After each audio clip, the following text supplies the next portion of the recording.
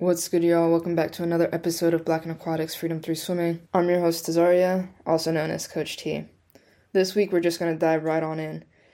Last Thursday, USA Swimming announced that Anthony Nesty will be the U.S. men's head coach at the upcoming 2024 Olympic Games in Paris. Anthony Nesty was an assistant coach for the 2020 Tokyo Games. He's also an Olympic gold medalist. He is the first black swimmer to win a gold medal. He won his gold medal at 1988 Olympic Games for Suriname.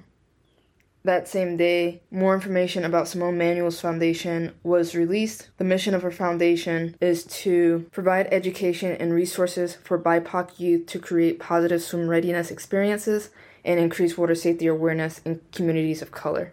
The foundation has 3 goals to make that happen. Those 3 main goals are to educate BIPOC youth and parents on how to navigate the challenges youth of color face being the only or few people of color on a swim team.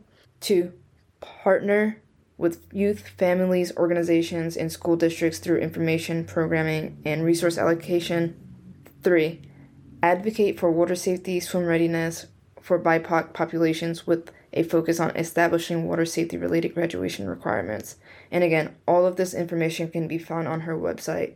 And I suggest following their IG page so you can get the information as it comes out. I'll go ahead and I'll put the link to her website in the description. Last but not least, this past weekend I went to Lauderhill, Florida for the grand opening of Diversified Swimming as I'm part of the board. The purpose of Diversified Swimming is to promote swimming as a means to improve overall health and wellness. And like I said, the organization is based out of South Florida. Even though I left early, I heard that they did have a huge turnout, so that was really good to hear. As always, if there are any swim projects or businesses in your local community that serve the Black community and you think we should highlight them, reach out to us at podcast@blackandaquatics.com.